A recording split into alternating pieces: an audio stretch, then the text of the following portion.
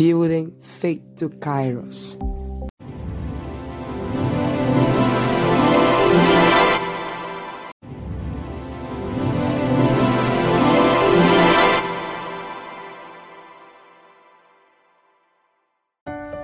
Welcome, friends and brothers and sisters. I must tell you, it is a wonderful day, and it is the day that the Lord has made. Today, I have the nudge in my spirit to speak to you concerning the things which God has made wonderful in your life.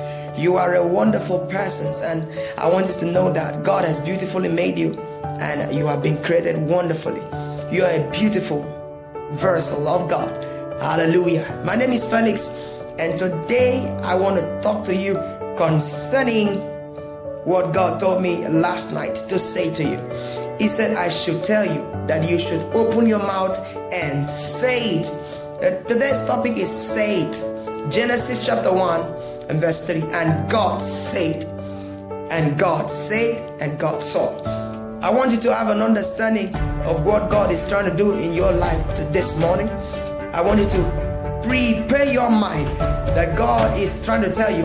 Read that book of Genesis and open your mouth and begin to declare into the atmosphere. God wired the atmosphere to obey whatsoever you say. He said you shall have whatsoever you say, according to the word of God. God created you in his image, and it says that whenever you open your mouth, the atmosphere has the magnetic force to obey. The ripple effect will return back to you. You shall have whatsoever you say. When you speak, he said, who is it that said and it comes to pass if the Lord did not command? In other words, God has commanded. So you say it, and then you have it returned to you.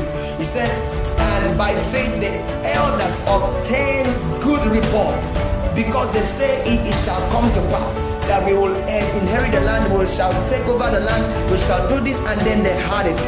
Elders like Joshua and Caleb, they had whatsoever they say.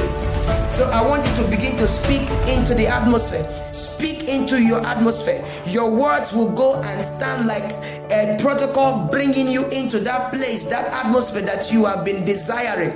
It's not enough to desire. You must be able to have the authority to speak. And here are God, and all of you are children of the Most High God, because the word of God has been released to you. You have the grace inside of you to speak out. He said that angels excel in strength according to the word, with the word of God. So you must be able to speak what God says. And when you speak what God says, you will have it. So I pray for you today that as you speaking out and you're going out, you will have whatsoever you say.